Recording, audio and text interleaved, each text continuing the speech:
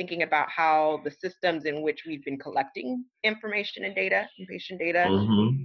um, some places are still on paper based. And so I can even think about just from a research project, not specifically in healthcare, but thinking about how how we could make four unique kind of databases speak to one another.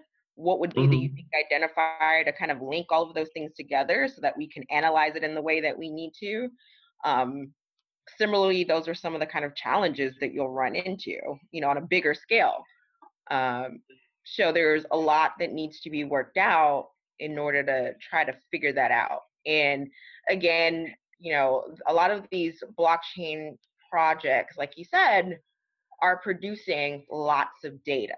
And you're going to have to figure out, Mm-hmm. what do we do with all this data that we keep producing? I mean, we're already producing a lot of data anyway with technology, um, just on a day-to-day basis anyway. So that's not going to slow down in the next couple of years, 5, 10 years out, 20 years.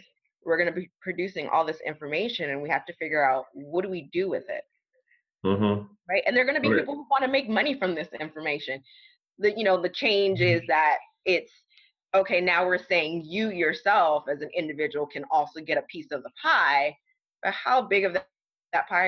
How much are people really going to consent to using this information?